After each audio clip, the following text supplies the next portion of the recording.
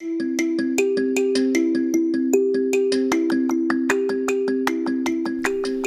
your host Anand, and today we're lucky to have Noosheen Hashemi, the CEO and co-founder of January AI, join us again. In our last episode, we heard about her incredible DWDG journey as an investor and founder. Today, we'll explore further how January AI does well by doing good with their latest product, Edens, and how it supplements virtual CGM to provide a holistic solution for those that need it most. All right, welcome back to the show, Noosheen. Thank you so much for having me, Anand. Well, I'm glad that you're back. I thought we could get right into it. What is the mission and vision of your company, January AI? Thanks, Anand. Our mission is to grow the world's health span. I hope most people are familiar with the word health span. It's not about just long life, but how you feel during that long life. Our vision is to prevent lifestyle chronic diseases for 1 billion people. I say 1 billion people because clearly in the United States, we have a huge problem with chronic conditions, lifestyle chronic conditions. 60% of US adults have one chronic condition, and 42% of them have two or more, and 5% of them have 5 or more. We learned through COVID that you can die if you don't know that you have an underlying chronic condition. So it's pretty serious. While these numbers aren't exactly the same globally, they do hold true for a lot of countries. Obesity, for example, is on the rise in every country in the world. We know that obesity leads to other chronic conditions. Mm-hmm. So as we look out to 2050, we're going to be looking at 10 billion people on the planet, no seafood in the ocean. We're going to have to fight to get fresh water. Water is going to be scarce. And there will be hundreds of millions of people that are climate refugees. So not exactly the most stable days in front of us. So we feel that the best way to help people during these turbulent times, we're asking ourselves, what is the best way to help people during these really turbulent times? Is it education? Is it vocational education? Is it mental health? Is it financial literacy? Is it a more competent and efficient government? The answer is yes to all of those things. All of those. But we think one of the really core tenets of security and confidence in this turbulent world is really health and becoming healthy. So, how do we get people to be more healthy? We think that the first question people ask themselves is, should we just throw more money at this? Is this, what if we spent more? Well, we already spent a huge amount of money in the United States. In the next 10 years, we're going to spend $40 trillion on healthcare. $40 trillion. 90% of that money goes to chronic conditions and mental health. Stanford's Professor Ken Schulman has shown that the cost, just the administrative cost of healthcare in the US is astronomical. Mm-hmm. It's something like $124 to $215 per patient. Wow. Per patient procedure. Yes, you're chuckling. Exactly. Not including the cost of the procedure itself. So in Canada, these costs, for example, are $6 per procedure. And in the Netherlands, they cost like $30. So we think that we're already throwing just a tremendous amount of money at this. And we can't get people healthier by just throwing more money at it. We know that for a fact. Mm-hmm. So then how do we increase their health span? How do we solve for this? And I think we do this by helping people on board to their own health journey, by providing kind of means of experiential learning so they can become more aware of themselves and dial their lifestyle, helping them gain more agency to navigate their own health through this very complex and expensive healthcare system, by having the knowledge and the confidence to ask the right questions and self-advocate, by helping them see progress and celebrate their wins, to be there with them. That's what AI can do. They can be right there in your longitudinal data and saying, there's a blip there, you should be aware, or good for you, you made a change, you made a positive change, and celebrate small wins. And by encouraging them to really become the best versions of themselves, no one else can do that for them. I think that, this is a radically different approach than the current standard of care. Completely. Yeah. And I think you talked about a few things there. you have this virtual CGM product, and then you also have a new product, which is Eden, which is also a number of supplements that folks can take, kind of manage their health better. How do you see those two playing together, and how do they work to achieve this mission of helping all patients, helping them through their chronic diseases?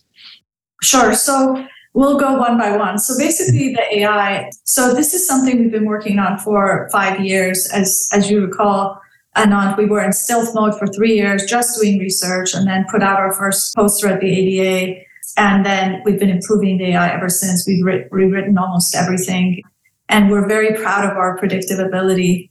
So what our prediction does, essentially the current prediction models can predict half an hour into the future while you're wearing your CGM, not for any particular food, meaning they're not trained on food. Our AI it predicts hours into the future. It's been trained on food, so it can recognize whether you're having an apple or a donut. It can predict when your CGM is not on you.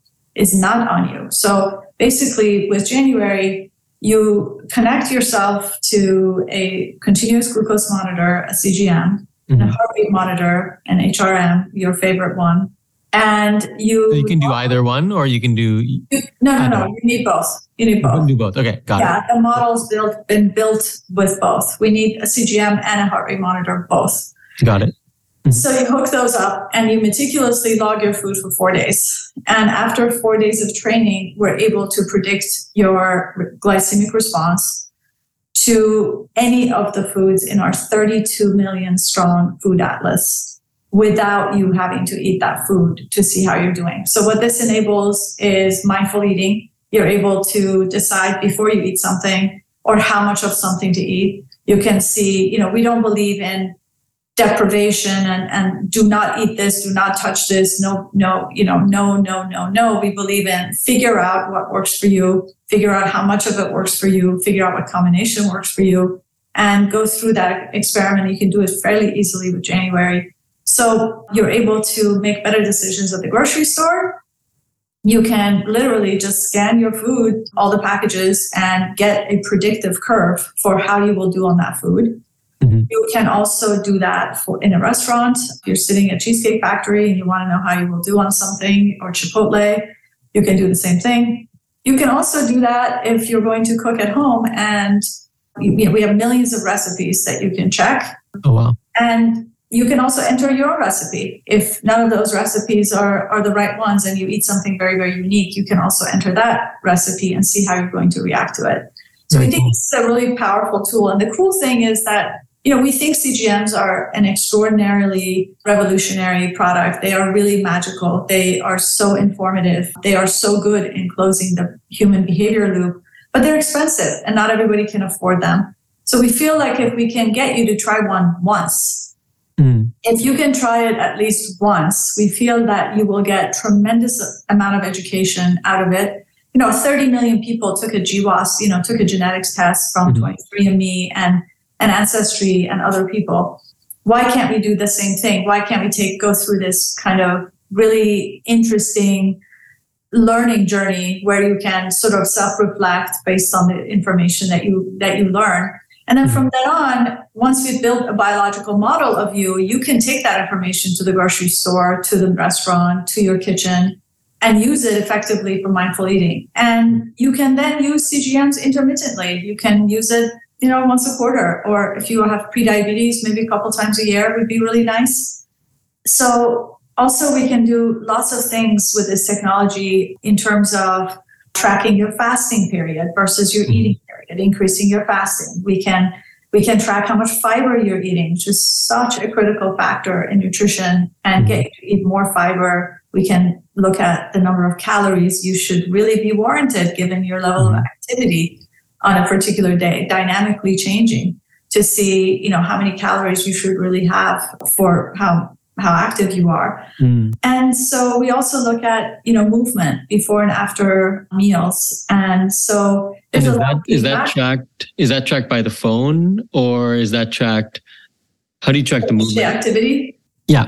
It comes from, if you're wearing an Apple Watch, it comes directly from watch. It comes as passive calories come through, active calories come through. Yeah. So users were asking us, hey, give me some credit for just standing at my desk, or I'm gardening, or give me some credit. It can't just be workout. So we added that. So now you can get passive calories as well.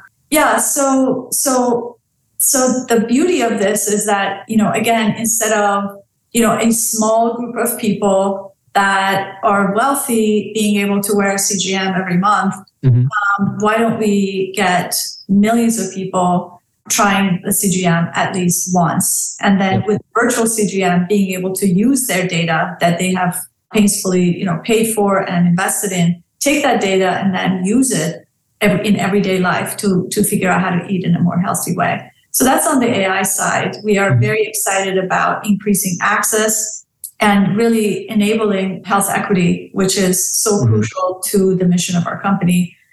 In terms of Edens, when we look at these lifestyle-based chronic diseases, food plays an outsized role. Activity, of course, plays an incredible role, but so does food.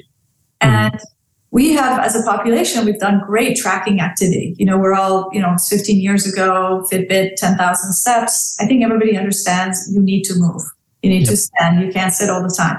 Yep. But food has been left alone a little bit. Like, we don't touch that. It's like it's sacred. We shouldn't talk about. People think, we're shaming people, which is personally too. I can't imagine, like, even the last time I've thought about diet versus exercise. So exercise is something that, we're trained to kind of think about a lot, I think, in today's society. But I think diet is something we don't think about until it's too late, right? Later on, we're like, oh, yeah, maybe diet is something I should look at if my blood sugar is too high, or if, I have like a high cholesterol, or maybe I have something else going on and the doctor tells me that. But preventative health has to start early. So yeah, it's a really good point. It's so true. And I think sometimes we're eating food most of the time people are eating food to be satisfied, to indulge, to feed themselves, to feel, satiated. It's kind of more of a, don't touch my food. That's like sacred. I'm going to eat what I'm going to eat. I've earned it. I need it. And I think one of the best things you can do for improving insulin sensitivity is not eat at all, is to fast, actually, is no food. So I think we have to open our eyes to, I think Noom has done a good job getting people to understand, feel food, fog food, and fun food. Fun food is something you eat in a celebratory way from time to time. Fog food is what you're eating when you're not thinking, you're just munching on those Cheez-Its. And fuel food is the food that your body really needs. And I think most people are not thinking fuel food as they're eating. So we strongly believe in the power of food as medicine. We strongly believe that food is the medicine that you eat, 5 or 6 times a day. And what you eat is critically important. So with the AI, we try to dial that. We try to show you, these are your spiking foods. And this is how you can hack your spiking food. You can eat less of it. You can replace it. We show you alternatives, for example, so you can eat other things instead. So we're going for foods that have more fiber, less total carbs, less saturated fat, and more protein. And in the future, we'll let people choose kind of what they're optimizing for. So they can say, show me a healthy food based on this criteria in this order. So yeah, because that's what we use ourselves. We have our own healthiness mechanism. Yeah. So Edens, so we felt that the AI can dial your regular, everyday foods, but will you get everything you need from your everyday foods? And we feel that you will not. So Americans are getting about 15 grams of fiber a day on average. And recommended amount in literature is about 20 grams for women and 30 grams for men. And we're not getting anything near that. And this is causing a lot of inflammation in our health, in our bodies, and in our public health. And chronic conditions are one of the outcomes of this sort of chronic inflammation. Right. So the question, and a lot of diseases that we're picking up as well, especially because the overuse of antibiotics has really shot our basically our gut microbiome. So for as many years as we've been working on the AI, we've been working on this supplement called Edens. And we set up our own wet lab. We have our own proprietary assays. We went through many prebiotics. We think we've done the most comprehensive study of prebiotics for cardiometabolic and immune health out there. And so we are very proud of our science, and we're very proud of the work that we've done. And it's shown that it can definitely balance your blood sugar, improve your blood sugar in a big way, improve your oral glucose tolerance test. So it can definitely improve that. And it improves a number of the markers. You guys should look at edensguthealth.com and take a look at our science there. And soon we'll put up a bunch of papers that people can look at, backing up both the ingredients as well as just the science that we've been following and reproducing in the lab. How do you I'm curious actually, because you mentioned about health equity I think earlier in our conversation. And I'm curious about how you think, because, social determinants of health oftentimes do include food, how people might be or what access they might have to food. And, you mentioned it pretty well that, hey, as an American, regardless, frankly, you don't have a good balance. And so Edens is a way, it sounds like, to help with that, to help fill in that gap. How do you think about that and health equity as well? And how do you bridge those?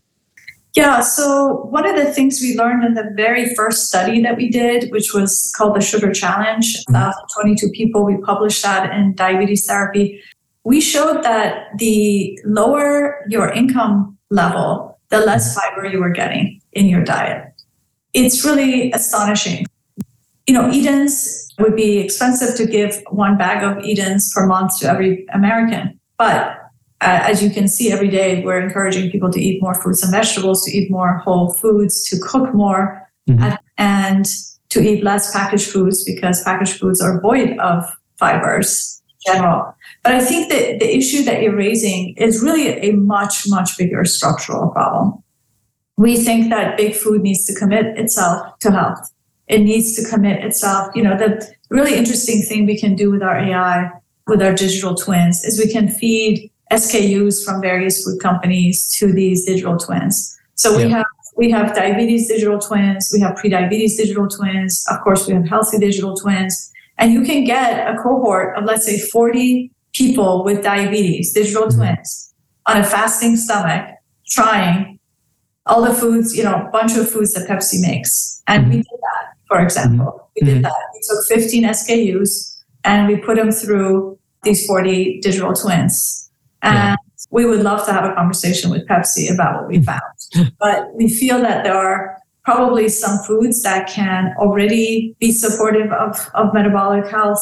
We think that some foods need to really be changed to not make you sicker, in essence. And then we think there's opportunity to develop foods that are supportive of metabolic health by reducing some of the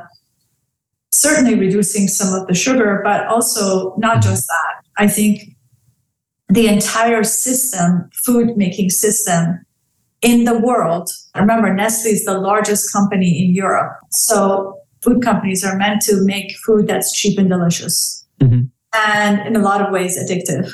So the bliss point is meant exactly for this. Just put just the right amount of sugar, fat, and salt to want to make you come back for more and not feel satisfied.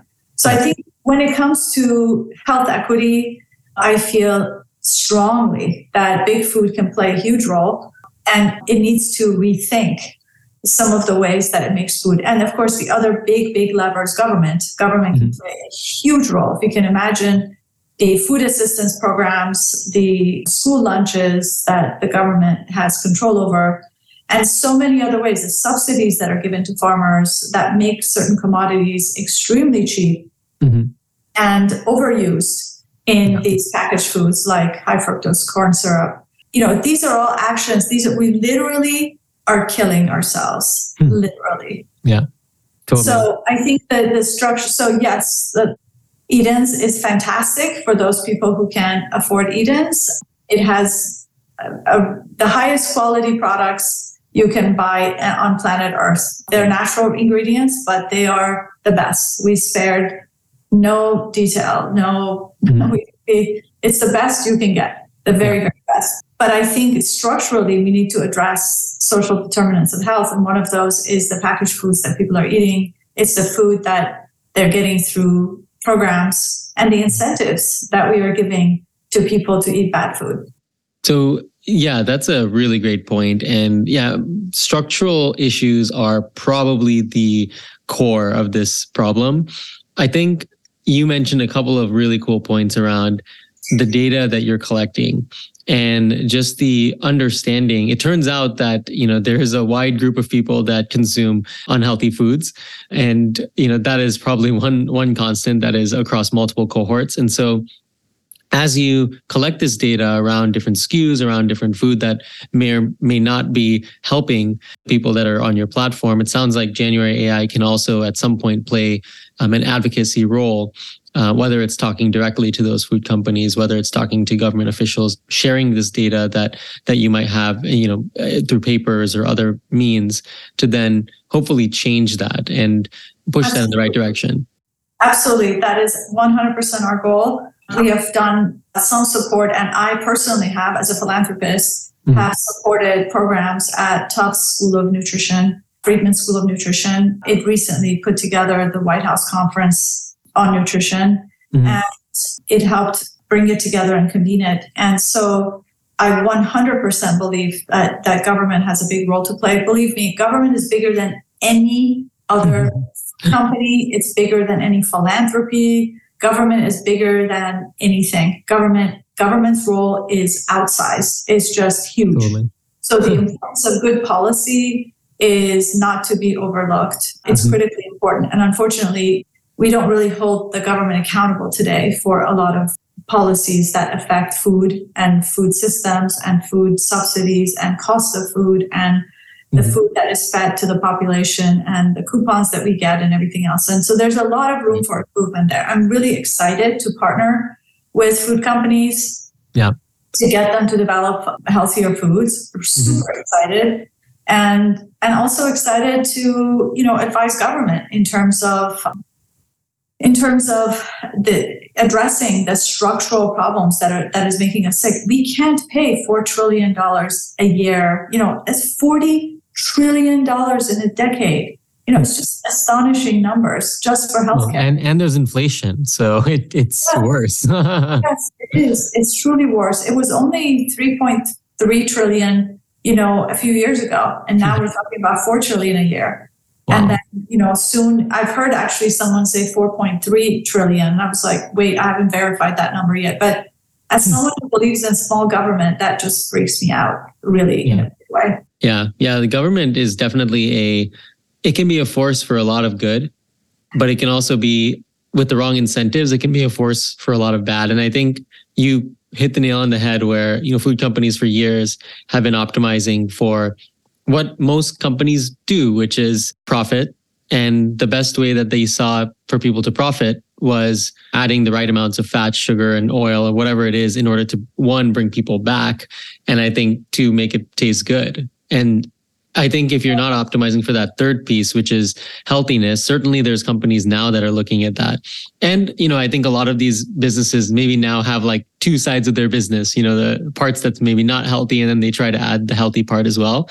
But it does feel like, on the whole, are the large companies, especially the big conglomerates, because there's a lot of large food conglomerates that, are they making a net positive or net negative? And, I think without government either enforcing it, and it's the same thing that's happening in the tech industry, right? I mean, people are saying we need to regulate things like Facebook, we need to regulate things like Twitter.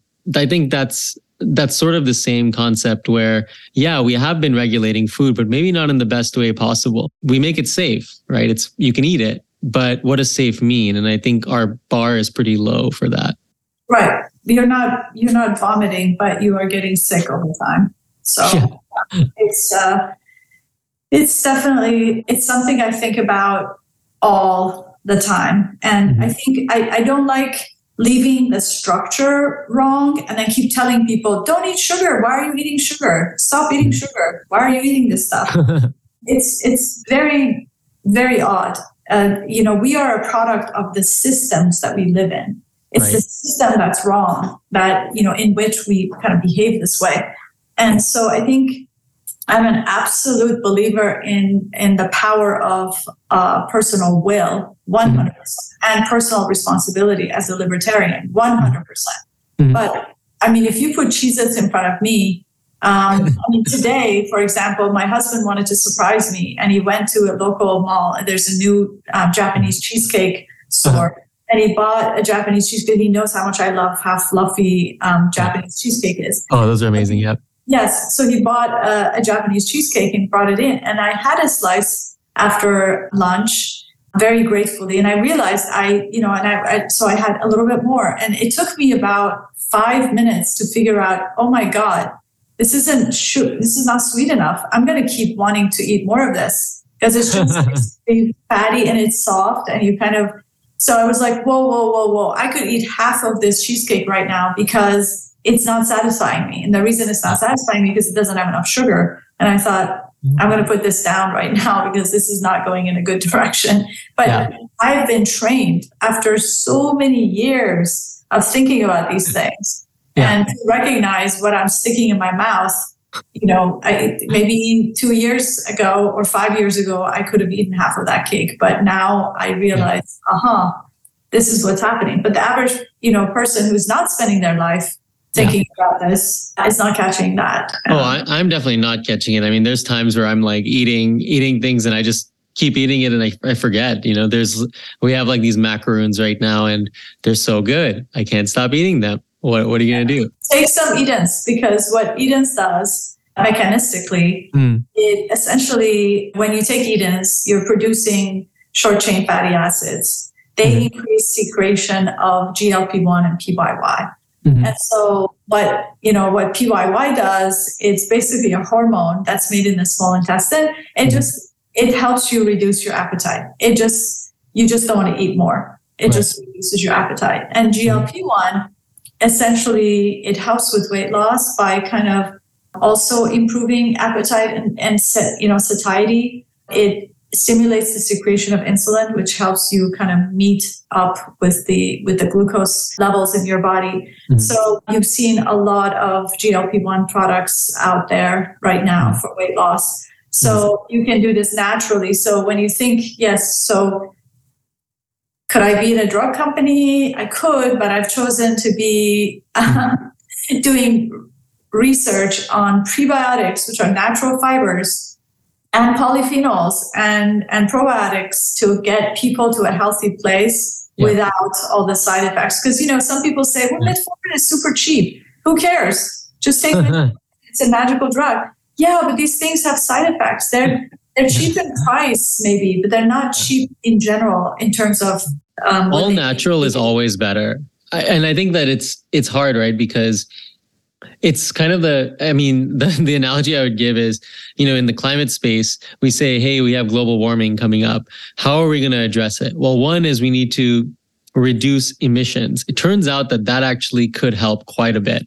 The other alternative is saying, hey, we need to reverse emissions and we need to extract all of the carbon from the atmosphere. Both of those need to be done for sure. But I think the challenge is, you can say sort of a similar thing for, but then you could argue that maybe the drug company is similar to somebody saying, hey, I want to take carbon out of the air, because what they're saying is, oh, we've already got, we've gotten here. So, we've created this amazing drug, metformin, which will allow you to feel better. You'll feel great. And it will, really kind of, without you having to do that much. And changing habits is the hardest thing. I mean, there's no doubt about that. So they say, hey, now that we're in this situation, here's what you can use to alleviate the situation. And similarly, like you could do the same for climate, but is that necessarily the right approach? Or should we come back to the first principles and say, maybe we could be all naturally adjusting the way we emit carbon or the way that we eat on a daily basis? And I feel that's the way. That's the key. What are we doing on a day in and day out basis? Exactly. And certainly when you're thinking about prevention, do you want to take a drug as prevention, or do you want to take some other way to prevention? I understand if you actually are sick, you need medications to alleviate your illness. But if you're not sick yet and you're trying not to get sick, is it better to eat more fiber every day or wait till you're sick and take pills all the time? Or should you just pop metformin? Because metformin is referred to, especially by the sort of I don't know what to call them. I won't call them anything. By some group of people, wealthy people, they feel like, just take metformin. It reduces morbidity by X percentage. It's a magical drug. It's like no problem. And you ask them, well, does it make you feel nauseous or make you feel sick? No, it doesn't. It's like, okay, great.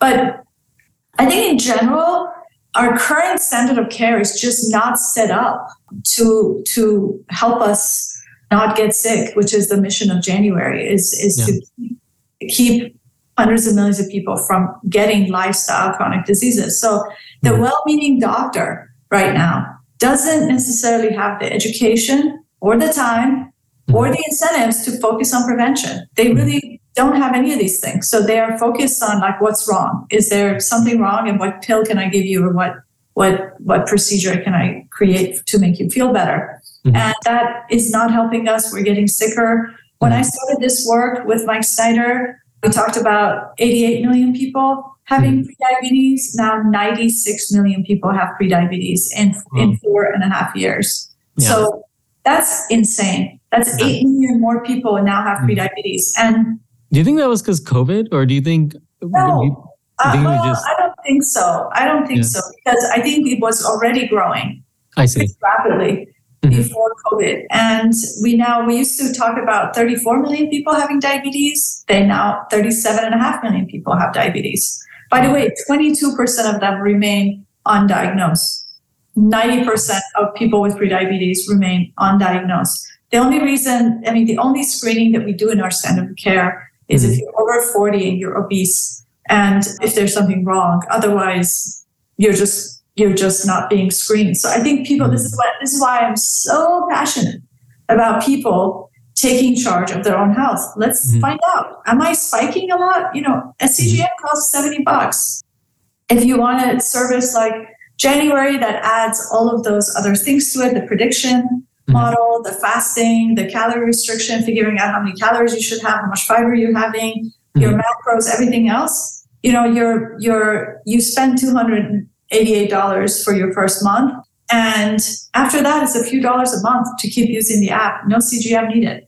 So I think it's a very small amount to pay to keep yourself healthy, to basically learn where you are, where you stand, how much are you spiking. Mike Snyder showed that people with totally healthy A1Cs had huge and regular blood sugar spikes after a certain age, after 40, and then after 50, a lot of people did. So we definitely think, especially with the aging population, it's a very small thing that people can do to keep themselves aware and tuned in to their own kind of health situation, because doc's not going to do it for you.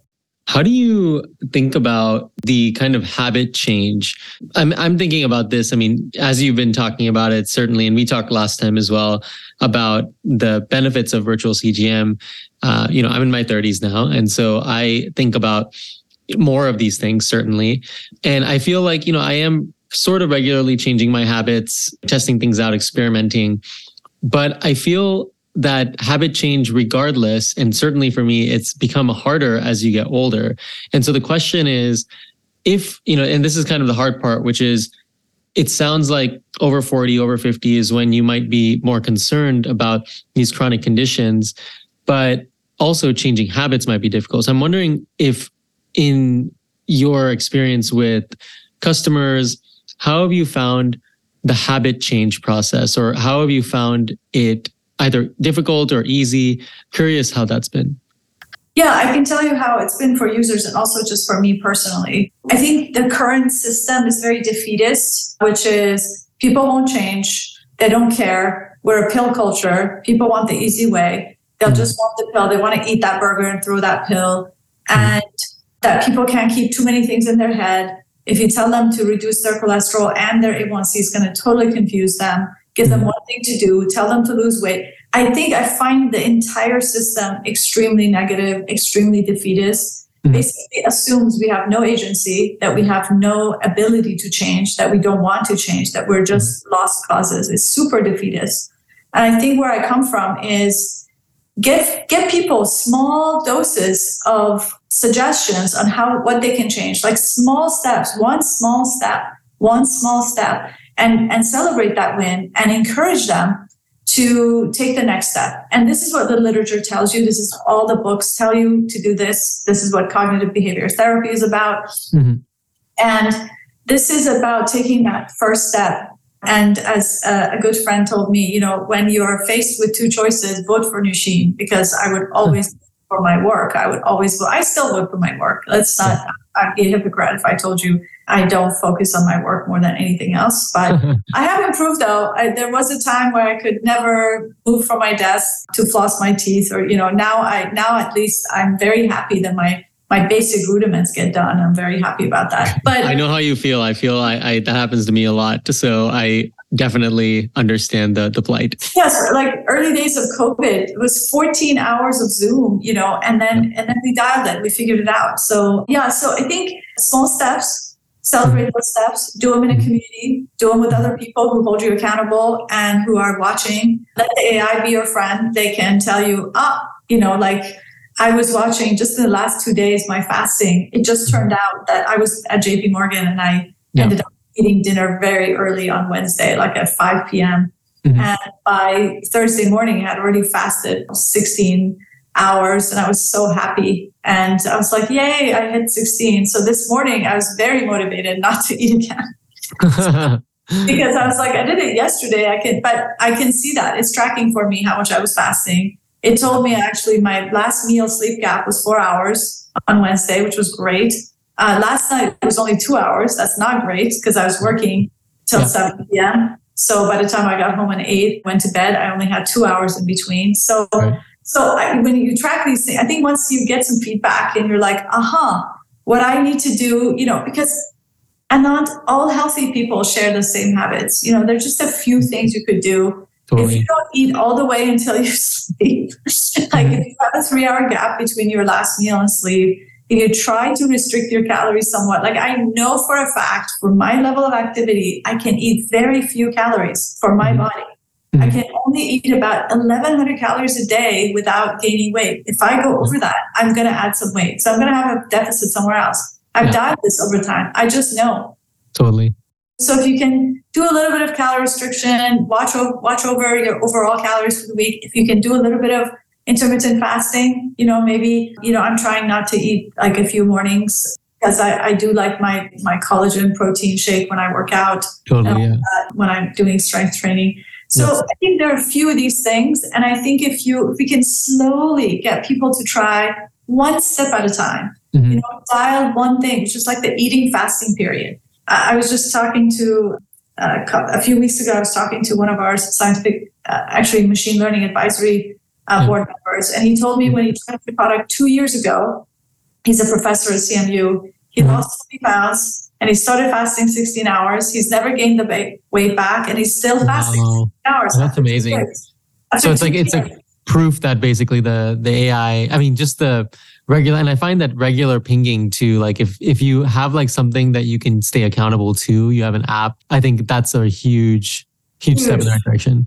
Right. So look at, Robinhood, except we want to do it in a virtuous cycle. We want to help you. We want to be assistive technology, not to get you to do crazy things. We want you to do it. Vote for you. Exactly. You're faced with two choices. Vote for you. Vote for yourself. Do the right thing. So I think when he saw that, because I think that thing with fasting is people don't know if they can do it, if they can last that long. Oh, I'm going to die.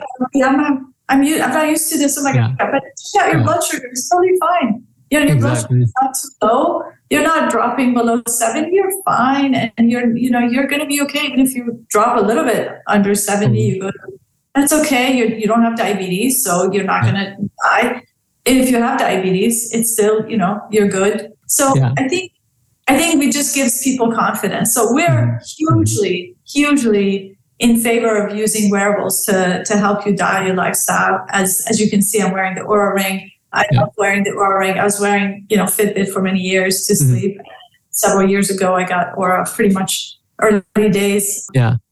I've been learning about all the various things that I should be tracking. And now I'm in tune with my body. And I see if it says that don't push it, I need to not push it, although I don't have that luxury all the time. Yeah. I mean, with the startup lifestyle, not always possible. Yeah. But yeah, that's... But also, I had a day on the slopes and it was saying, like, don't push it, because I was in alpine altitude. And my resting heart rate was too high. And it was like, don't push it. And I was like, dude, I'm so going to push it today. But that was one day. But in general, I listen to it. But it's about the day to day. And I think you said it best, where it's like about the average. And I feel like, you're always going to have these like one-off days. But, we talked about so many great topics today. So I thought one, we talked about doing good. We talked about, how you're addressing the market. One thing I know, last time we talked, you said something to the effect of, we're a startup when I asked about business model. And so I wanted to kind of revisit that question and see, you're still a startup, I'm sure, but the question is, how have you thought about the business model and, using Eden and virtual CGM together, maybe? How do you think about doing all these things you said, becoming a larger company, advocating for the patients with food companies, with the government? How do you grow that business so that you can do more of that? Absolutely. So on Eden's, it went on sale in middle of November. It's doing well. People like it. It has high ratings. I think this is a moment symbiotics are really big. People are waking up to the power of your gut, having such a huge impact on your health.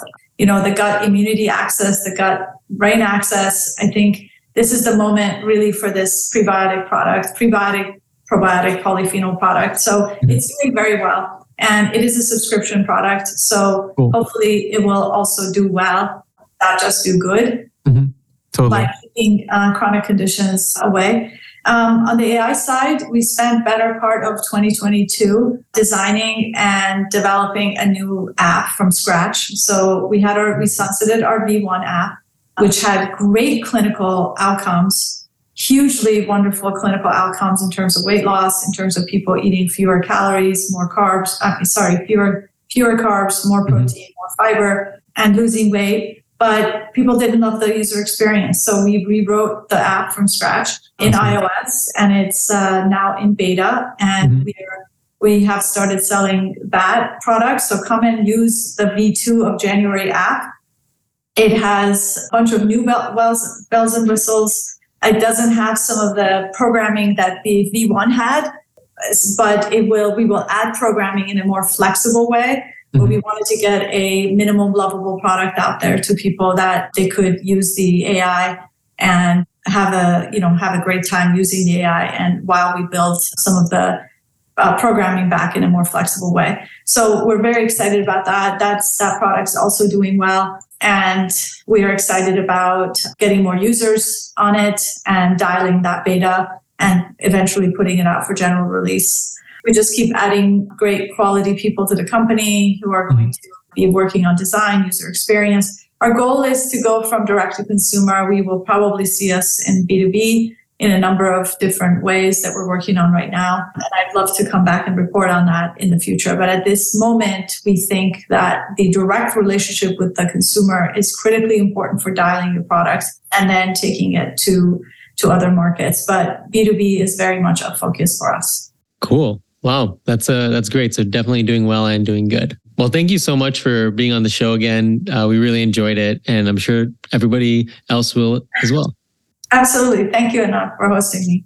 Bye. Thanks. Bye. And that's a wrap. Thank you for joining us. You can find more information about January AI, their mission, and the latest virtual CGM and Eden's products in the show notes. And for the latest updates about DWDG podcasts and posts, subscribe to our newsletter at dwdg.substack.com or click subscribe on your favorite podcast app. Catch you on the next one.